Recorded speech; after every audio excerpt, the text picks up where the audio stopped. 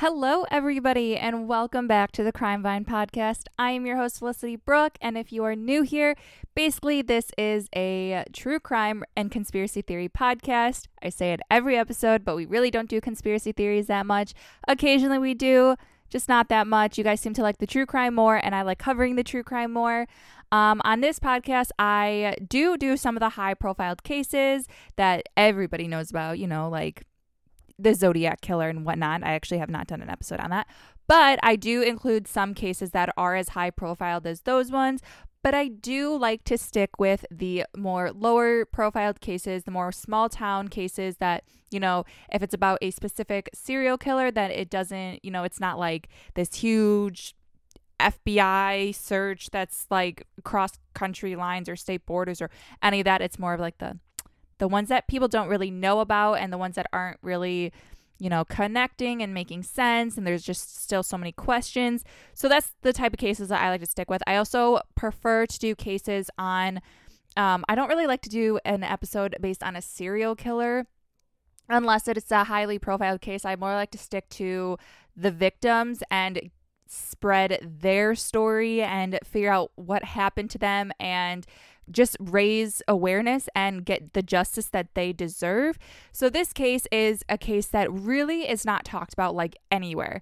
There's a few Reddit articles, but and there's a few other articles I saw, but it didn't really accurately represent the story of what happened to Cheyenne. And it's about Cheyenne Cluse, who was a 22-year-old girl who disappeared from the Chicagoland area on December 1st, 2017. Now, This case, like I said, it's not really out there. It's not really known widely around the country or even around the world for that matter. There's not much on it. I knew about it because it was on the news in the area. Of course, when it was happening, it was like this, big thing as it would be in that area. But for people that aren't from this area, that it's not going to be, on your guys' news channels, or it's not going to be, spread to you guys. So that's what the power of social media is. I found a few videos. There was a Crime Watch Daily episode that I got most of my information from. I also did get some of my information from a few outside sources as well. But other than that, there's not much to go off of. So this might not be that long of an episode, but I do have some theories to tie into this at the end, because like I said, there are so many questions. And while I was updating myself on the information, like the recents of this case, I had so many questions that I was like, oh my gosh, what is going on? Something isn't adding up, something's sketchy. So we're going to talk about that. But anyway, if you guys don't already, grab yourselves a drink, because this vine will definitely rope you in.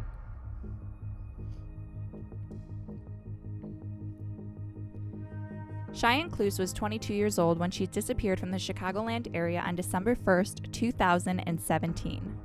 Cheyenne was very outgoing, and it was said that she thrived off of all the attention she got from just how beautiful she was. In a Crime Watch Daily episode, her best friend Chad even called her iconic. Around the time Cheyenne disappeared, she was actually going through a very hard time in her personal life. She was very reserved at the time because her mother was very sick and dying from liver failure, and she knew in the back of her head that she was going to lose her mother.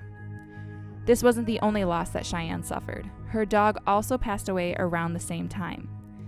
Everyone started to notice the grief and almost depressive-like state that she was putting herself in.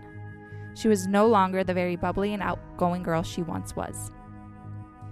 Cheyenne slowly came back out of her shell, and she had a lot of people around her to console her. Now, Cheyenne always had guys turning their heads her way, and she was used to that. But now that she is in a very different grieving state of mind, she just wanted the pain to be taken away.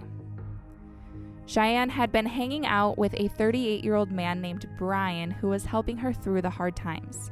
Brian's way of helping her was by taking her to parties, which is not the healthiest way to cope, but they were also doing drugs and drinking. Brian wasn't typically the type of person Cheyenne would hang out with. I mean, he's so much older than she is, but again, grief can really do a number on someone and bring out a completely different person. Her best friend Chad kept a very close eye on Brian because he didn't exactly trust him. A week before Thanksgiving, Brian sent an Uber to pick Cheyenne up. It was then an all-day and all-night party with just Brian and Cheyenne at Brian's house. Brian supposedly said Cheyenne was acting like her normal self and nothing was suspicious about her. A day and a half after this supposed party, just after sunrise, Chad's phone began to blow up with a bunch of urgent text messages from Cheyenne. These text messages were Cheyenne asking Chad to come pick her up. Chad didn't see the messages till 20 minutes later when he woke up, but this would be 20 minutes too late. Chad texted and called her back, but he got no answer, and Brian is claiming to have no idea where Cheyenne is. Brian said he was sleeping for 18 hours, and when he woke up, Cheyenne was just gone. She made no phone calls or even Facebook posts, which was extremely unlikely for her. Now 12 days have gone by and still nothing, until suddenly there was a mysterious 911 call that was made. This phone call was made on December 11th from Cheyenne's phone. Then the person on the other line hung up before a single word was even spoken. The officers at this point don't know what to believe. Was it Cheyenne that made this phone call, or was it someone who may have taken her? The call to 911 pinged off of a cell phone tower located in the Mallard Lake Forest Preserve, which is 20 miles from Brian's house and 18 miles from Cheyenne's. Cheyenne didn't have a car or any money. So how did she get to Mallard Lake? DuPage County officers raided this land with K-9 units in hopes to find her. They did find some items of Cheyenne's that could be used as evidence. At this point, everyone is starting to grow frustrated with this whole case. They didn't find Cheyenne, and they didn't find her phone. Gia Hoffman, who is president of the Missing Persons Network, thinks that there could be some missing clues in the forest preserve and thinks it should be searched again. In March, she organized a volunteer group to search the 86 acres of forest preserve. They did a very thorough search, going inch by inch, lifting every tree branch, scouring every brush area in hopes to find some clues. Cheyenne's Aunt Sylvia joins the search. She said her heart was pounding the entire time, terrified of what she might find. This rendered to be yet another unsuccessful search. Gia isn't believing the story Brian was telling. He was the last person to see Cheyenne. Brian knows something that he isn't coming forward with. Despite Brian being a sketchy part of this case, he isn't a suspect or even a person of interest, for that matter. And they said Brian was talking and is seen as a valuable witness. Authorities searched his home and all of his personal devices and didn't find anything. Crime Watch Daily tried contacting Brian via phone, email, and even went to his home in Chicago, and they could not reach him.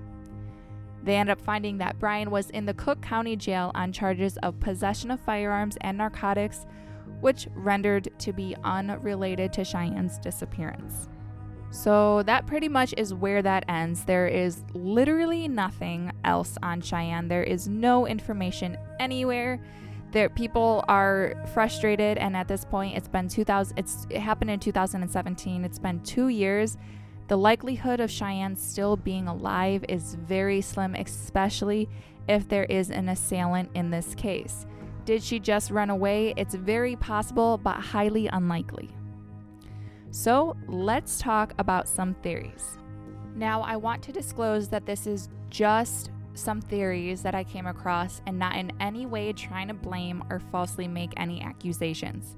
A person is innocent until proven guilty, and we need to take that approach on this as well. Now, I have a few possible theories. Some are questions I have asked, and some are questions other people have asked that I found on the internet. The first one is, Brian was known for doing the drugs and partying. Is it possible that at this private party of just him and Cheyenne, maybe she OD'd on drugs or had a bad reaction, and Brian freaked out and hid the body? She could have been mixing drugs and alcohol, and it could have led to her death. There could have been foul play involved, but the police did not find any evidence of that or any evidence that would convict Brian. So at this point, that's probably not the case. I do think it is very, very, very possible that she could have OD'd on drugs. They could have been doing heroin. They could have been doing all kinds of drugs. I mean, he was arrested on charges for narcotics. They did say it was unrelated to this case, but we know that he and her were doing the partying, they were doing the drinking, and they were doing the drugs. Now, if there was foul play, there would have been blood somewhere or something that would suggest that. But again, nothing was found, so I really don't think that there was foul play involved, at least not here, and maybe not by Brian. I'm not sure. I think the most possible for me so far is the OD scenario. That just makes the most sense given all the information that we talked about. Now, another point I want to add was that a few months before she went missing, she was actually arrested with a 31-year-old convicted felon named Gabriel. She had an open alcohol container in a car, and he was in possession of a controlled substance. I'm guessing he was the driver in this case. It didn't really say. But on her Facebook, it looks like a lot of her friends are concerned with whoever she got a ride from. I doubt that she gave up on asking for a ride with just Chad, and it makes me wonder who else she asked and if anyone came and picked her up. Now, Gabriel also just so happens to live 20 minutes from Mallard Forest, and that's not really that far of a drive, especially if you're trying to cover up a crime like this.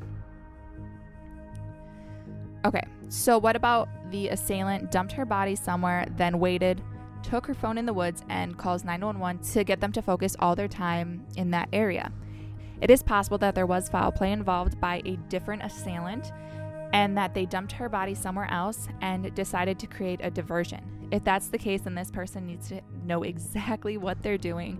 They need to be very strategic with it, and it takes a lot to be able to hide a crime like this and not get caught, which raises so much suspicion for this entire case because, I mean, this is one hell of a cover-up if you ask me. Like, the K9 units, the dogs are so trained that they would have smelt a deceased body, or not even that, they would have, if they gave her scent, Cheyenne scent to the dogs, which most likely they did, they would be able to pick up her scent somewhere. So again, it's just not adding up. Nothing is adding up here. And I honestly don't know what could have happened. But they're also, so this comment I found on Instagram, I did want to include this because I wanted to include absolutely everything. But the possibility of this actually leading to something isn't really all that high. This is probably an old friend or someone who just wants to be disgusting and knows about the case, but wants to just put their 2 cents in. You know how some of those people can get. If it was actually serious, I would think that they would have gone to the authorities and not just posted it on Instagram.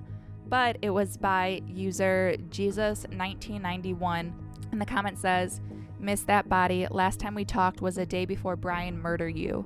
And Brian is spelled with a Y and not an I." Again, this might not even be anything, but I want to include it because at this point, anything really is possible. And then the last likely case, or the last theory I should say, is maybe Chad did give her a ride, and maybe he's the one that sent the messages to himself from her phone.